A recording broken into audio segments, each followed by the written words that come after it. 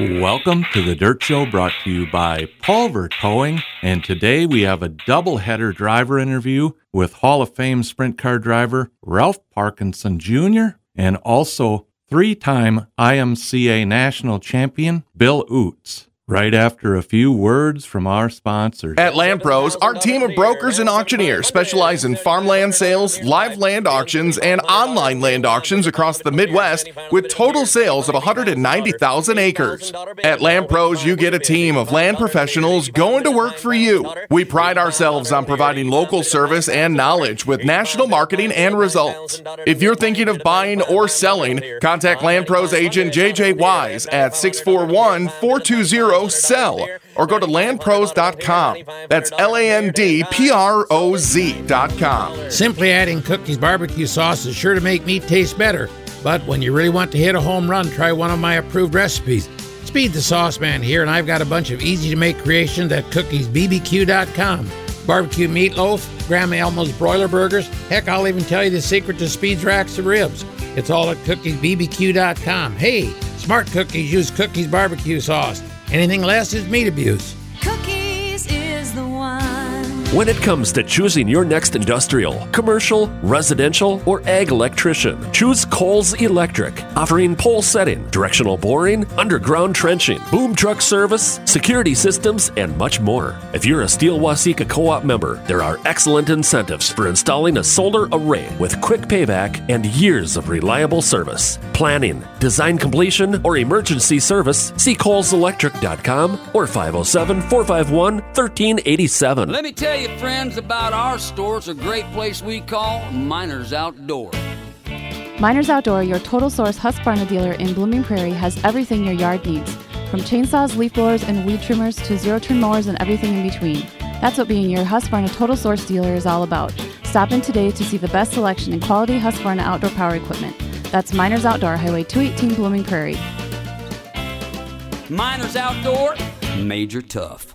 Returning home on a November evening, I hit a deer on 35W. Hi, this is Shelley. My first thought was, is everyone okay? My second thought was, oh no, my van. I love my van and rely on it every day. My first call was to Bob at Midwest Collision. He took care of everything from getting my vehicle towed to his shop, providing me with a loaner vehicle, and returning my van back to me in a timely fashion when it was repaired. All with 100% satisfaction guarantee. Accidents happen. If you have had an accident, call Midwest Collision at 332-2434. Fall is in the air. The pros at Napa Auto Parts can tell because our prices are changing and dropping faster than the leaves. Keep warm with a Mr. Heater Portable Buddy Indoor Safe Propane Heater for $74.99. Take care of your engine with Napa Premium Conventional Motor Oil for $11.99 for a 5-quart jug. Change out your filters with a $20 Visa rebate card by mail with the purchase of Napa branded oil, air, and cabin air filters on the same invoice. There's plenty more on sale at Napa.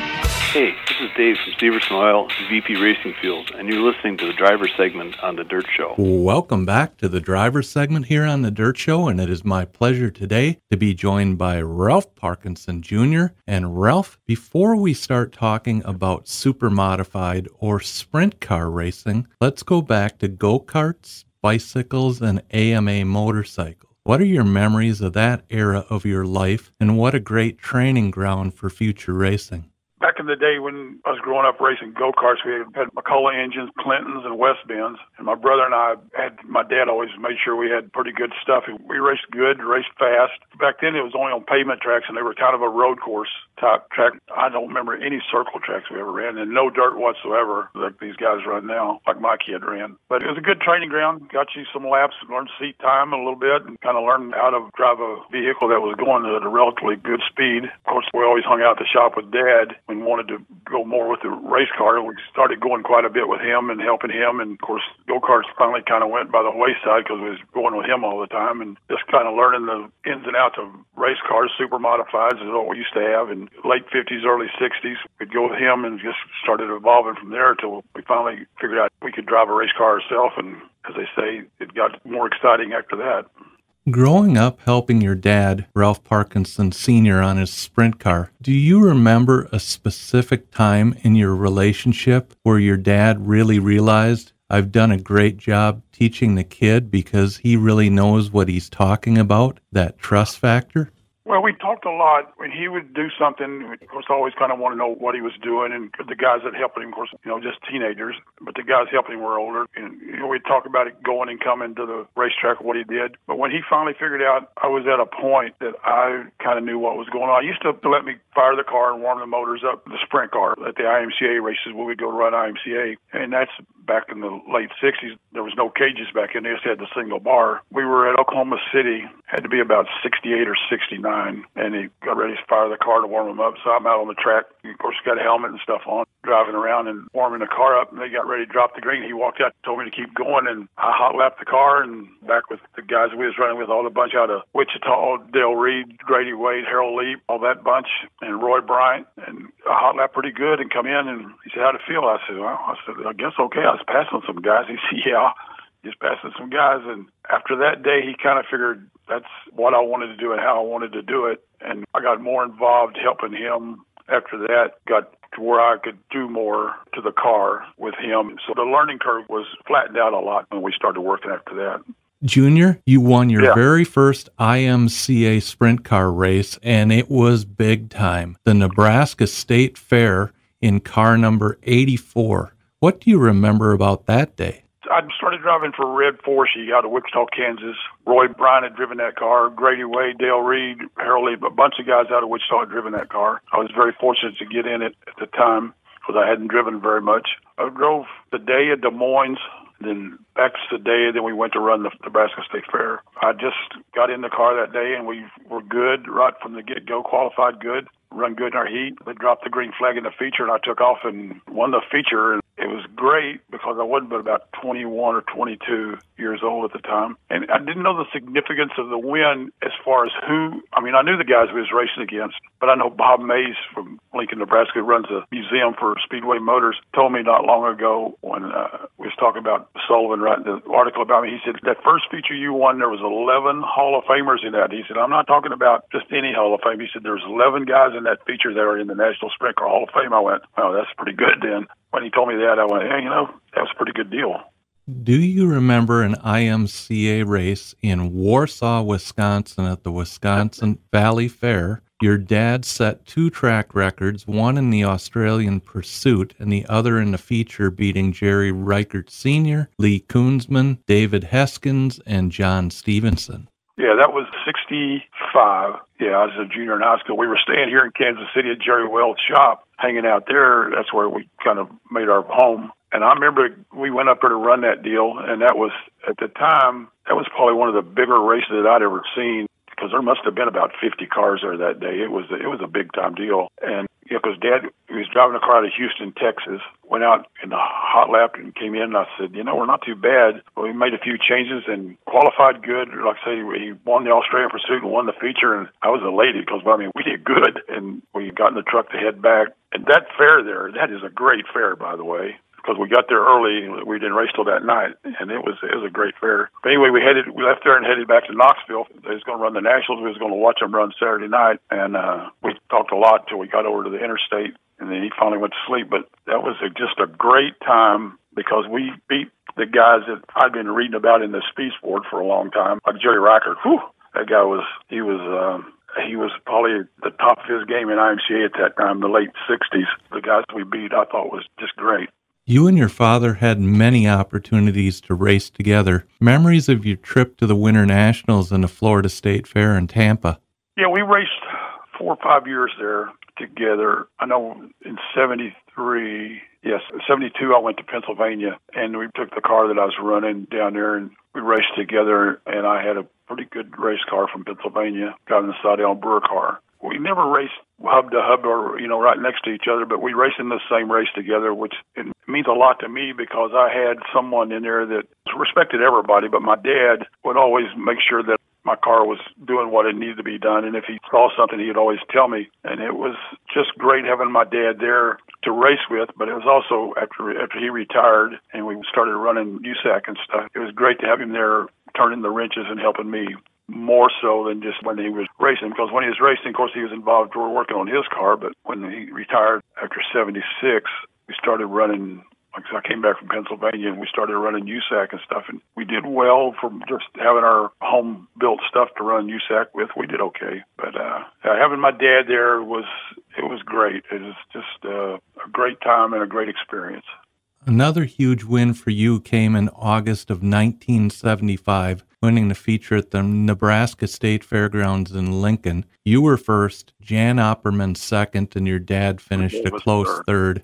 Yeah, I think I started in the front row that day, and I could see Jan stick his nose under me every now and then. I had no idea where my dad was, and it was great to beat who I beat, and having my dad right there within 2-car lengths of me the whole time. It was, and him, you know, I'm sure he wanted to get up there and race with me, but the way it played out, it was great, because after the race, he was more elated and happier than I was, because I know we went out on the front straightaway, him in red, Forshee, the guy on the car, and Dad stood next to him. That was a pretty cool deal. And then Bob Mays took a picture of it, and I still have that picture, and I see it every now and then. That really meant a lot to me with him finishing third, right there with me, so he could see what was happening.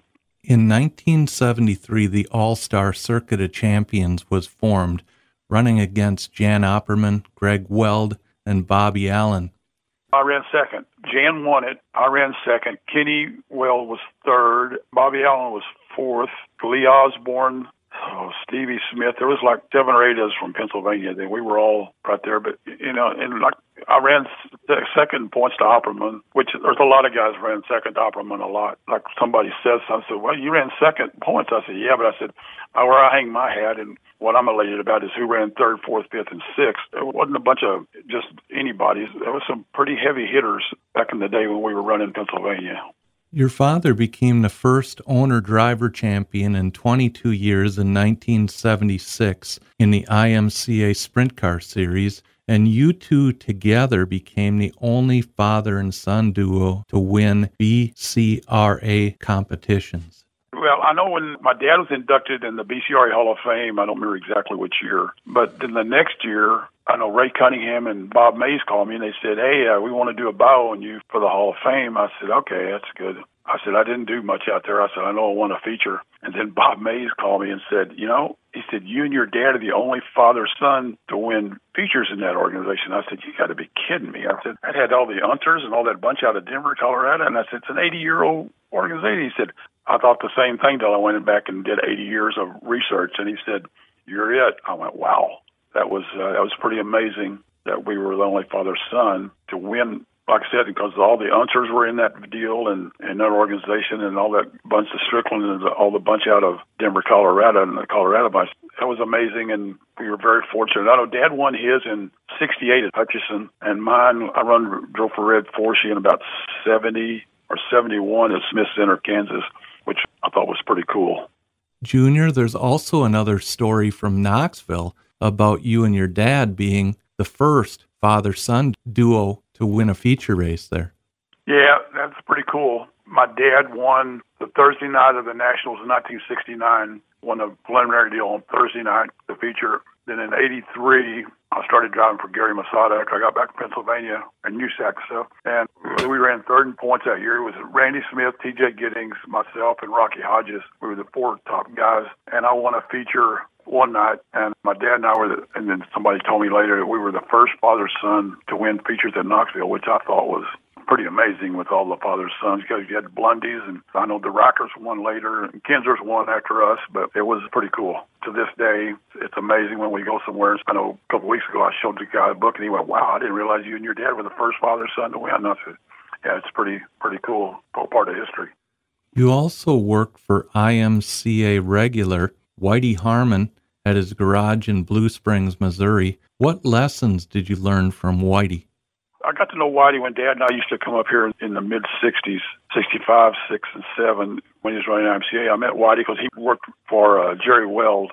Got to know a lot of guys when we used to hang out there, but when I moved up here in 71, Whitey hired me to work out at his shop. And of course, all the racers would go in and out of everybody's shop back then. And just hanging around and listening to these guys talk about the racetracks they ran and what they were doing, and just listen to stories about how they'd do this and how they'd do that at the racetrack. That was a great experience for me because I hadn't been running around here, and I just got a ride for the next year. And to listen to those guys tell me and be close enough to them that I could ask questions, and they would tell me. It wasn't any secrets. Of course, they knew my dad and kind of knew who I was from when we used to come up here, but it was great hanging out there because I got to know everybody and be friends with them and go to the racetrack, and I didn't have any problem walking up and talking to somebody, and they gave me the straight scoop and not be beating around the bush about stuff. You took time off for racing to earn an engineering degree at the University of Texas. Yeah, well, I didn't take a lot of time off. I did a lot of it, wasn't racing, but it was okay. I mean, my mom said I had to get an education, and I did. And I've used a lot of that every now and then when I work on the race car. I'll use some of it, but there's nothing like, as they say, nothing like hard knocks or racing to learn everything. But yeah, having a degree didn't hurt anything. I don't know if it helped a lot in racing, but like I say, there's some certain things in engineering that I'll do to the race car every now and then. Somebody will say, "What's that about?" I said, "I'll tell you, but it'd take me too long." I said, "Just do what I tell you, and it'll be okay." Like you do measurements and you do the setups. Now you measure a lot of stuff, and you can use formulas that most of these guys wouldn't use anymore, and it's quicker and easier. But it's a good education, a good learning tool, and I'm proud that we got it done. How did you meet Linda Weld? Well, like I said, when Dad and I used to come up here in the mid-'60s, I was just a junior in high school the first year we came up here. We hung out at her dad's shop here at 27th in Denver here in Kansas City. And her mom, they had 4 daughters, and she was the oldest. And she'd bring them into the shop every now and then. And, of course, she wasn't but about 7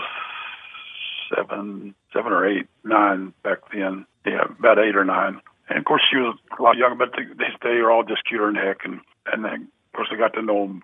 And then when I moved up here in 70, Jerry got killed late 70, in October or November, something like that. Well, I came up here in the middle of the summer. I went to the shop on a Saturday, and he said, "What are you doing?" I said, "I come up here." He said, "Where's your daddy?" I said, "He owned me." He said, "I moved up here." He said, "Okay." So we got in the car, and he was promoting the races at that time at Olympic and at Topeka at the fairgrounds. So he took me over to the fairgrounds that night and watched the races with him and helped him a little bit, and then came back to the shop, and he dropped me off. And he said, "Where are you staying all night?" I said, "In my car, I guess." He said, "No, you're not." So the first night I stayed in Kansas City, I stayed at his house, which was pretty cool. And Linda's mom still lives in that same house they lived in back then, which was pretty cool. It's I know when we go over there, I still think about that first night I stayed in Kansas City right there. And we just kind of, after her dad passed away, she was off in school and got married and didn't see each other for quite a while. And we was at the racetrack one night when my boy was racing, and she showed up one night, had her kids and everybody with her, and we said hi. And, of course, all the guys there that knew her around the pits were talking to her. And a while later, somebody said, "Where's Linda?" I said, "Well, I don't know." I said, I have no idea. So we finally got a hold of her, got her to come back to races. Everybody wanted to see her again. And we just kind of got to talking, and she was divorced at the time, so was I. And I'd been divorced about a year and a half, and she'd been divorced a while. And we just kind of started talking and seeing each other, and several months later, we just kind of started seeing each other. And it's been about seven years now we've been together, and it's great. I'm just happy and elated that we got together, and my life has really changed a lot since we got together, and it's a blessing or whatever. But I'm just elated that I have someone like her and that I can share the rest of my life with. When did the idea come about to form the Weld Parkinson Motorsports team and go out and purchase a new sprint car? Where are you getting all your information? Yeah, that happened last winter. We were talking. She sponsored Chris, my boy. She said, "I think I want to get my own car." I said, "Okay, that's fine." So I got to looking around, found a good car to buy, and I said, "All right, we got a car." I said, "Well, I need to take it apart and clean it up and get everything fixed and put it back together." So she said, "How are we going to run this deal?" I said, "Well, it's your car." I said, "You just put Weld Motorsports on it. We'll run it at that." Well, I came in one afternoon. She had some pictures that said Weld Parkinson. I said, "No, it's just your deal." She said, "Nope, it's going to be ours." So she's the one that wanted to be Weld Parkinson, and that's kind of the way it's been. We've run 5 races now, and next year will be better. Next year we'll get things a little more ramped up for next year. But kind of got a late start because we didn't have a motor, and we finally got us a good motor. But we're doing okay. She's enjoying herself because it's kind of her own deal now, and so she kind of likes it. The new sprint car is a 410 non-wing sprint car, number 93P, Jerry Weld's old number. It's got to feel good to be back behind the wheel. Oh, yeah, so I'm driving a race car. Yeah, I've Yeah, I'm back driving the car. Several months ago, she said, who are we going to put in this car? I went, I got somebody in mind. Well, then stuff started showing up, a helmet and uniforms and stuff. She said, so I said, well, I'm going to be the driver. She said, okay. So after 20-something years, we've run 5 races, and it's gotten better each time out. And like Saturday night, we raced Saturday night, and we ran 8th and did good. We're making progress. Like I laid it to, somebody said, well, how different is it? I said, you rode a bicycle when you was 12, 13 years old. I said, now go get on one. Tell me how you do it. They went, yeah. I said, it's the same. I said, your race cars are different. You got to drive them different. And I said, I'm getting there. And Saturday night, we did okay Saturday night. It was getting better. And you just need more laps is what I keep telling everybody. Just more laps you get, the better we're going to get. So I have to ask you about this guy by the name of Buddy Parker out of West Virginia. I know guys over the years have run under assumed names for many reasons. Either they wanted to run AAA or USAC or IMCA, so they ran under a different name, or their boss said, you can absolutely not race sprint car, so, oh well, use a different name. What's your reason? When I was in high school, you couldn't do anything if you played football or sports without getting in trouble. Money reasons, they kept saying. But when I was in high school, my brother and I took the car and I ran it one night and used Buddy Parker as a name. Then we'd go somewhere. When Dad came back from IMCA, we went out in West Texas and run in Abilene or Lubbock or somewhere. And he drove up to the gate and the guy said something to my dad. And he said, all right, Ralph. He said, we got you down here. He said, nope, got a different driver tonight. He said, Buddy Parker's going to drive. So that's where I got the Buddy Parker, because I had to use an alias for when I was in high school because I was playing sports and they didn't want you doing anything for money, which nowadays is not a big deal. Back then they thought you were going to be a professional if you went and did something for money. So that's where the Buddy Parker came from. And when we started this deal, I told Linda and the guys, I said, look, I don't want this deal to be about me. This is just about us having a good time playing. So I started under Buddy Parker. We've run the 6 races. So maybe next year we'll come out as Junior Parkinson, but right now it's just Buddy Parker, and we're just kind of leaving it so we're not making a real big deal out of it. The Weld Memorial has returned to Lakeside Speedway. Jerry won super modified titles at Olympic and Lakeside Speedway in the 60s. I'm sure you and Linda will remain heavily involved with that event. I mean, that's been her deal the last 5 or 6 years, because they used to do it at Grain Valley, and then when Don Mars and Pete and then took over Lakeside, she wanted to move it where it would have a better recognition for people, and the crowd would be better at Lakeside than it would be at Valley. And we've done it 3 years now, and she's very happy with the way it's going, and the car count gets bigger every year, and the crowd is big. And of course, the people that know the Weld family is, there's getting a lot less of them, but it's great to see the people we see every year that remember her dad and her uncles. And I really enjoy watching her and her family talk to the people, and people tell stories about knowing her dad and her uncles and stuff, which is great to stand there and listen to a lot of those stories. But yeah, the Weld Memorial is just getting bigger and better, and hopefully it just keeps growing. What are your memories of the Knoxville Raceway, and will we get to see you back there running your car for the USAC Corn Belt Nationals?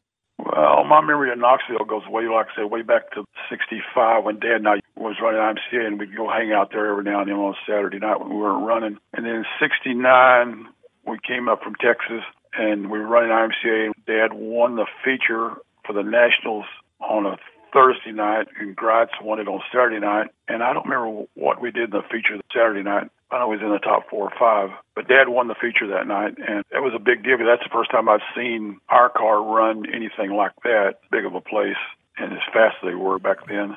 When I started running, moved up here and started running there, I never had a real good ride, but we did okay. And then I went to Pennsylvania, then came back, and I started driving for Gary Macetta in 83, and we ran third in points that year. It was TJ Giddings and Randy Smith and myself and Rocky Hodges. We were in 1, 2, 3, 4 in points.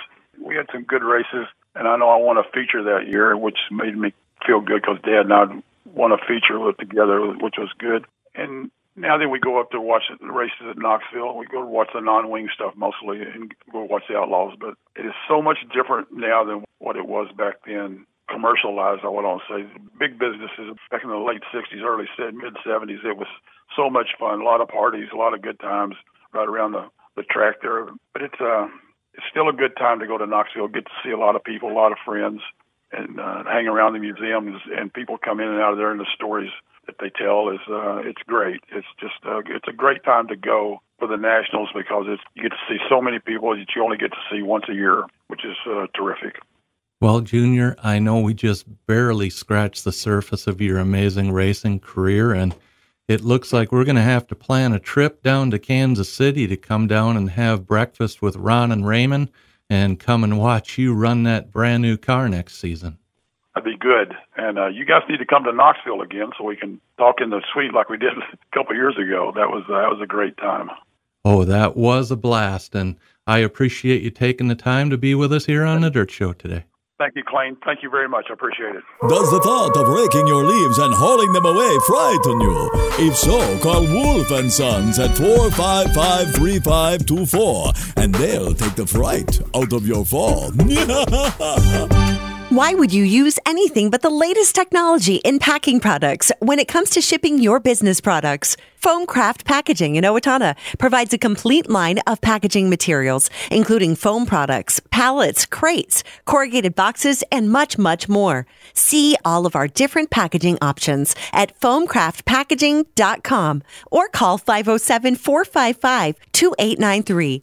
That's 507-455-2893. If you're in need of a worry-free PowerLift door, then you'll want to stop and talk with Rod French. Make a statement with a PowerLift architectural door on your home or cabin. PowerLift doors can be retrofitted to fit an existing door opening or designed into your next commercial, agricultural, livestock, or aircraft hangar build. Stylish, functional, and built to last. PowerLift doors by French's Manufacturing are made locally in Dodge Center, Minnesota by their experienced craftsmen. Contact Kelly or Rod. PowerLift Doors by French's Manufacturing. 374-9306.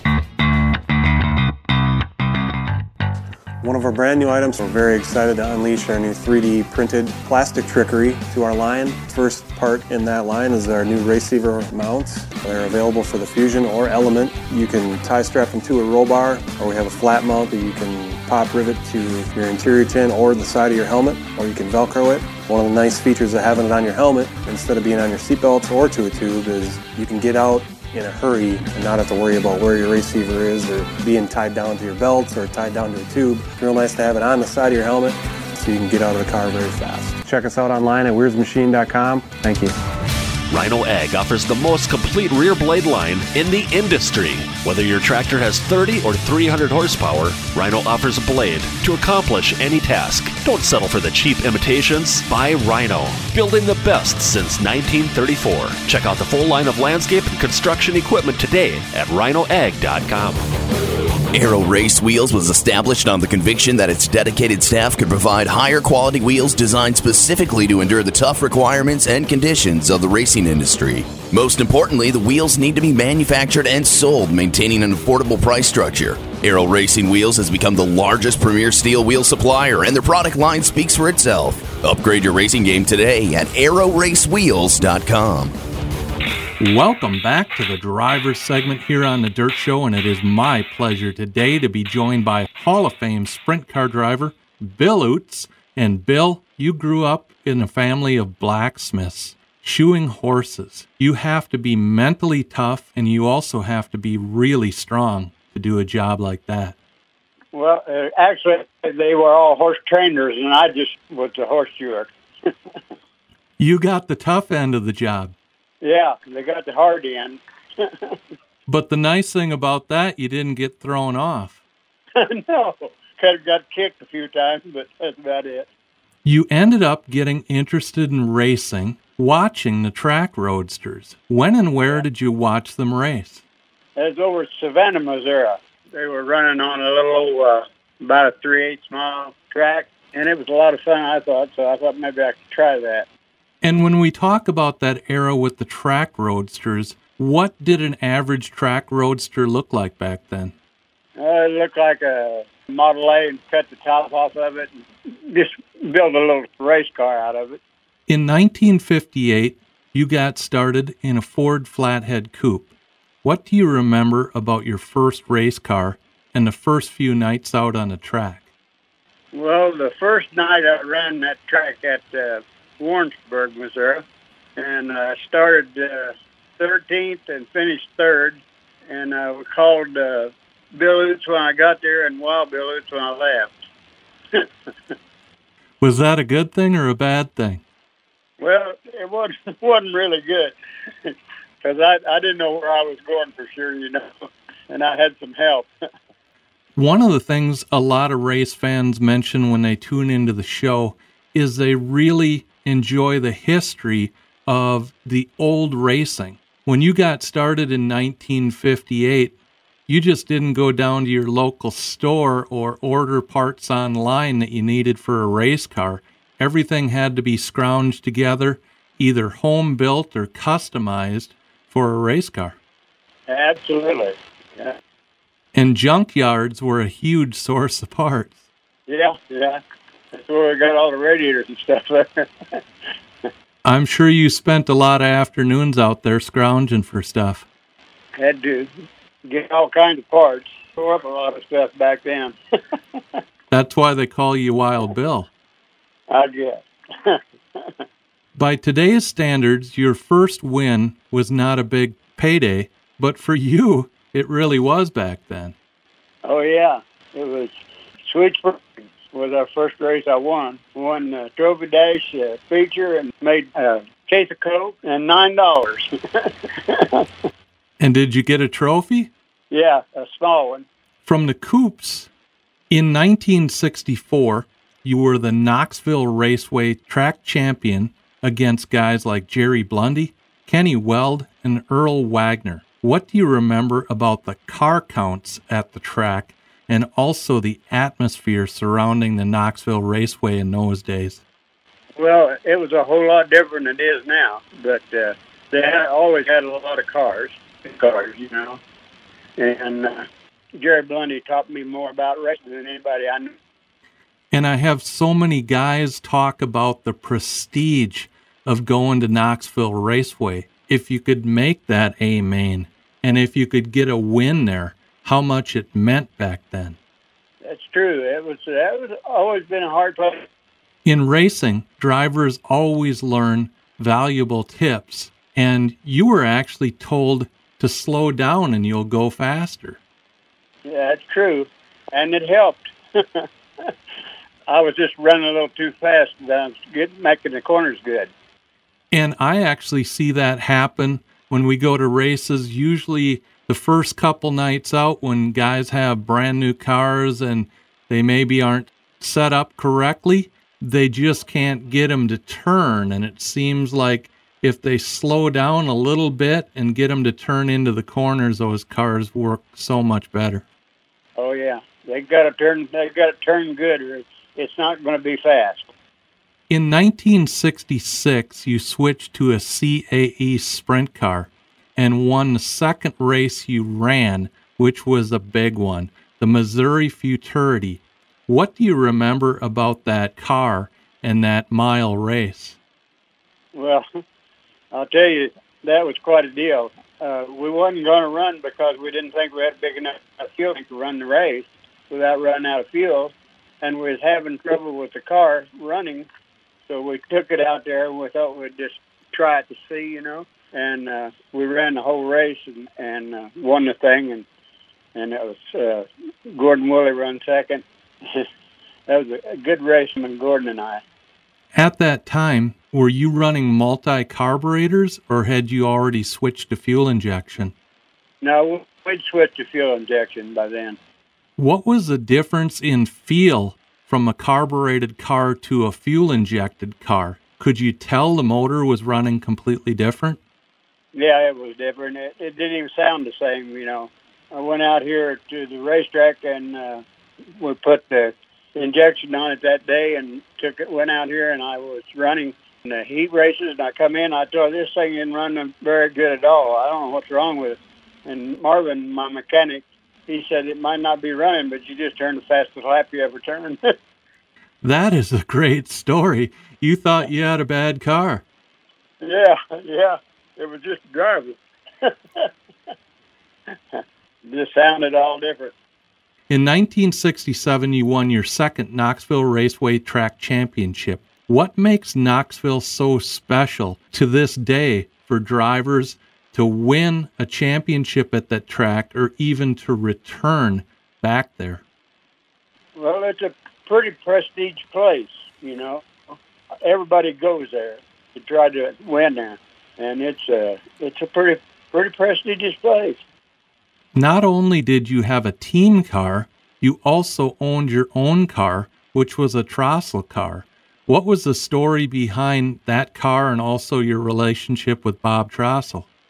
Well, Bob built a good race car.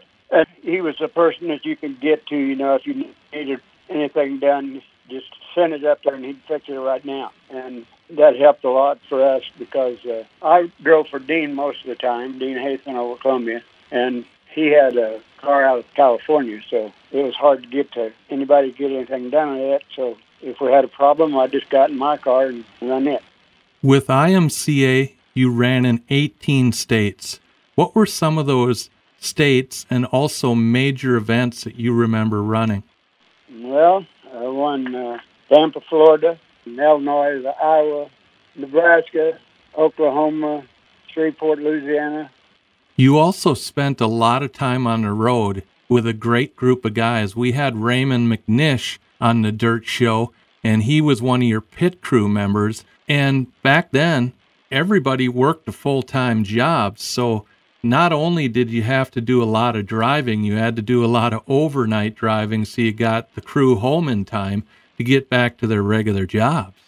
Yeah, Heavy done all the driving at night. We'd rest and he'd drive. Did you have any interesting experiences on the road? Because I've heard some stories of sprint cars falling off the trailer. I've heard stories about guys stomping on the brake and slamming the rest of the guys into the front of the camper. All kinds of crazy stuff. Well, we didn't really have any bad stuff that way. We had a trailer one time that didn't tow very good, swing back and forth across the road. But most of it worked out pretty good. I'm sure that was probably more unnerving for the people coming at you on a two-lane highway than it was for you. It was a little scary, both of us. 1973 was a big year for you, particularly the Fair Week, when you managed to win 3 races in one single week. Yeah. Won the modified championship in the sprint car half mile and the sprint car on the mile that weekend. It was a good day. I know I heard a story when we were down at Knoxville that you actually had to put a cardboard box over your sprint car tank to run some of those shows when supermods were transitioning into sprint cars. Yeah, IMCA that. They made us, they didn't want us to look the same, both classes, so they made you change something on the back of the car to make it look different. So we actually built a deal for that that fits it, that looks real good, but we put some other stuff on there before we got around to that. And back in that era, you were also transitioning from the single roll bar behind a driver's head to different configurations of roll cages. And when the roll cages first come out, they didn't want permanent cages. They wanted bolt-on. Yeah, and they also wanted them chrome-plated. They had the chrome-plated things for the first couple of years, and then they decided that was cost too much. So they changed that. That sounded like a complete waste of money. It was. It was, but it looked good. In 1974, you won your 3rd Missouri Futurity on the mile, the Springfield Mile, and the 1974 IMCA National Championship. The Bill Oots race team was on a roll that year. It was a pretty good year. What do you think made you so dominant on the mile? I would think the other drivers, when they saw you show up, would go, "Oh, no." I don't think they would worry too much. They'd get out there and race anyway, whether you're fast or not. And you watch some of the videos from that era. Rough, dusty, hot. It wasn't an easy day out there steering a sprint car around those big tracks. You're absolutely right there. Talk about Old Yeller. What is the story behind that car and your success with that car? Well, Dean Haithman's the one that put the Old Yeller on there just because it was painted. But that was one of the best race cars I ever sat in. It was get more forward bite than any cars I've ever been around. And do you think that was because of the chassis, because of the setup, or the horsepower? It mostly chassis. When we got it, it wouldn't work at all. We was in Florida, and we changed everything on it down there and couldn't get it where it really worked good. And Steve Stapp said to bring it over and he'd fix it. So they took it over to Steve Stapp, and he changed everything on the back end of it, and it was a good race car from then on. 1975 was another tremendous year. You won your second IMCA National Championship 2 years in a row over Jan Opperman and Ralph Parkinson Sr. What do you remember about racing against Jan Opperman? Oh, Jan was a good racer. He done a good job. You won the Missouri Fraternity for the fourth time on the mile. What do you think made you so dominant when it came to those big races? Was the team just that much more prepared than everybody else? Ordinarily, we're in good shape on being prepared for everything, but I really like the mile tracks. I enjoyed running on them. And speaking of prepared, you had some of the best-looking haulers, and your team also got best-dressed pit crew. Yeah, we won that several times. Who were some of the sponsors that helped you keep the equipment on the road? Dave Malmo Motors was one of the big sponsors, and we had Mike O'Connor Chevrolet on there for a while. And those were the guys that provided the beautiful haulers. Yeah, right. You also won the 1977 IMCA National Sprint Car title for the third time, and this one was over Doug Wolfgang. That was some stiff competition. Yeah, Doug's a good race car driver. He's a really nice guy. Yeah, Doug is a super nice guy. Yes. You know, he told me a story once, and I don't know if this happens to you, but I asked him one of the races that really sticks in his head, and I thought he would tell me about winning the King's Royal or winning some great big race, and he said, North Star Speedway up in Minneapolis. He said, I was coming out of turn 4, and he said, heading for the checkered flag, thought I had the race won. Bob Gellner found some moisture down low on the track and passed me going to the flag, and there was nothing I could do about it but watch. And I thought, that is a true race driver. You don't remember the big victories, but the one that you should have won. Did you have any of those where you're like, I had that thing? Yeah, I've had several of those. After you retired, you did some promoting with your wife and even had a track in back of your house. We ran modified midgets and stuff on there. Now, did you do some racing on that track yourself? Oh, not during the races. No, I practiced on it some. Now, you also have a grandson who's running the Micro 600s. Yeah, and I got a great-granddaughter that's driving one. So you passed down the racing theme to the family? That looks like it. Do you get out and get a chance to see them race? Oh, I go to every race. Over 300 feature wins and 20 track championships. Do any of those big wins or the track championships stand out from any of the others? I got one that really stands out. Go to Springfield, Illinois on the mile. Dick Gaines was leading the feature over there, and it was about to get dark on us because they don't have any lights, and it was running late in the afternoon, and I passed Dick on the last lap to win the feature over there, and that was a pretty nice deal. That track, Springfield, means so much to so many drivers. I remember when I had Mario Andretti on the show, and when I asked him about Springfield, he just lit up. You could tell he loved that place. He said, I just love going out and qualifying and standing on that sprint car and feeling that hood jump up and smack me right in the chin when the rear tires were getting bite going through the corner. Those big tracks meant a lot to a lot of people. Yeah. Well, I qualified over there one night. I had 115 cars, and I qualified. I went out 115th and set quick time that night. 115 cars, that is a huge field. Nobody gets that kind of car count anymore. I mean, they did then. Well, Bill, I appreciated meeting you down at Knoxville Raceway. I hope to see you down there again sometime for one of the major events. And thank you for taking the time to be with us here on the Dirt Show. Well, I'm enjoying talking to you. And, I'm going to go up to the Corn Belt Nationals here. Maybe you should bring your helmet and fire suit. I bet we can get an I open... don't believe so.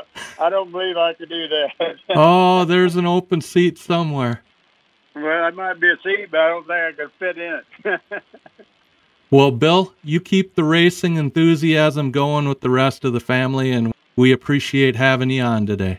All right, thank you very much. Race fans, SprintCarStuff.com is your online stop for everything in the sprint car world. From apparel, jewelry, and books to die-cast sprint cars, posters, and gifts, SprintCarStuff.com has everything you need for the sprint car fan on your shopping list. And SprintCarStuff.com is the online site of the National Sprint Car Hall of Fame and Museum, so every purchase on SprintCarStuff.com helps support the National Sprint Car Hall of Fame and Museum. Promote the future of sprint car racing and preserve the past. That's SprintCarStuff.com for all of your sprint car merchandise needs. VP Racing Fuels is proud to be recognized as a world leader in race fuel technology. VP's fuels have a well-deserved reputation for power and consistency, winning championships in every form of motorsports for more than 40 years.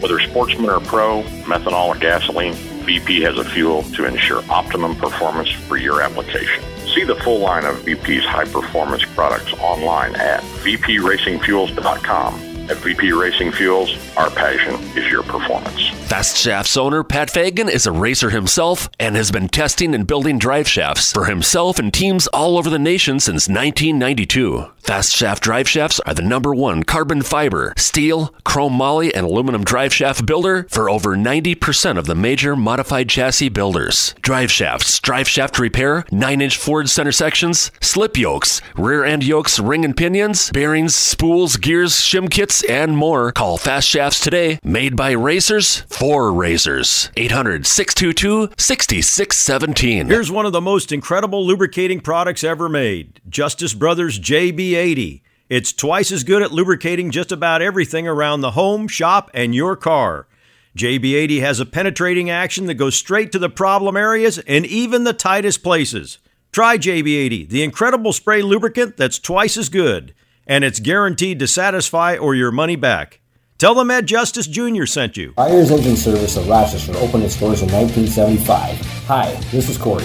Since 1975, we've been offering complete engine machining services and assembly. From flatheads to big blocks, Y blocks to drag race engines, street rods to pulling tractors, Byers Engine Service offers complete dyno service. So if your race car or street car needs a little under the hood, trust the place who's been there since 1975. Contact Byers Engine Service at 507-282-5586.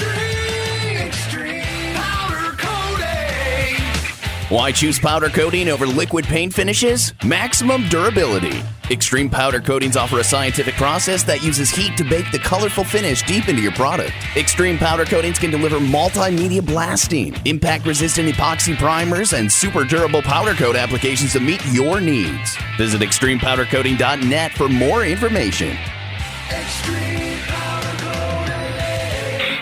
Welcome back to a special segment here on the Dirt Show, brought to you by our title sponsor, Pulvers Towing, and I am joined by Josh. And Josh, eventually somebody out there, whether it's a farmer, a construction worker, somebody trying to get some landscaping done, is going to get stuck. And you have a piece of equipment that can get them out in hours instead of days. Yeah, that's correct. We got 3 pieces of equipment that are mobile. We call them our off-road recovery units. It's a winch box is what is referred to in the industry. We have them in southeast Minnesota and southwest Minnesota. We've already done several recoveries on construction sites and some of the guys in agriculture. We've already helped out, and the equipment's already been in use, and we're ready to go. And guys that have got something stuck, they'll get a tractor out there, and then they'll get another unit stuck. And they'll spend hours or days with multiple people trying to get a piece of equipment out. You can actually show up with this piece of equipment, which what I was told when people first see it go, you gotta be kidding. That's not gonna get our unit out. But it's basically like anchoring to an oak tree in the center of a cornfield and applying all the winch pressure right to it.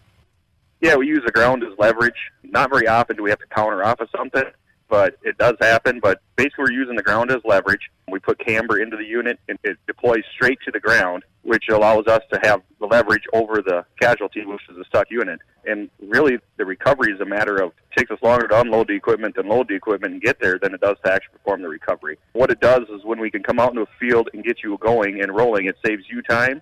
You can get back to doing what you need to do. You don't have to borrow the neighbor's equipment or get other equipment off of other jobs that they're doing. We come out there in a matter of minutes and we get you back rolling with little impact to the ground. You know, when you start bringing all that other equipment out and start sinking all that in, now you got a mess that ain't going to produce anything for you. We come out there with very little impact to the area so we can get back rolling again.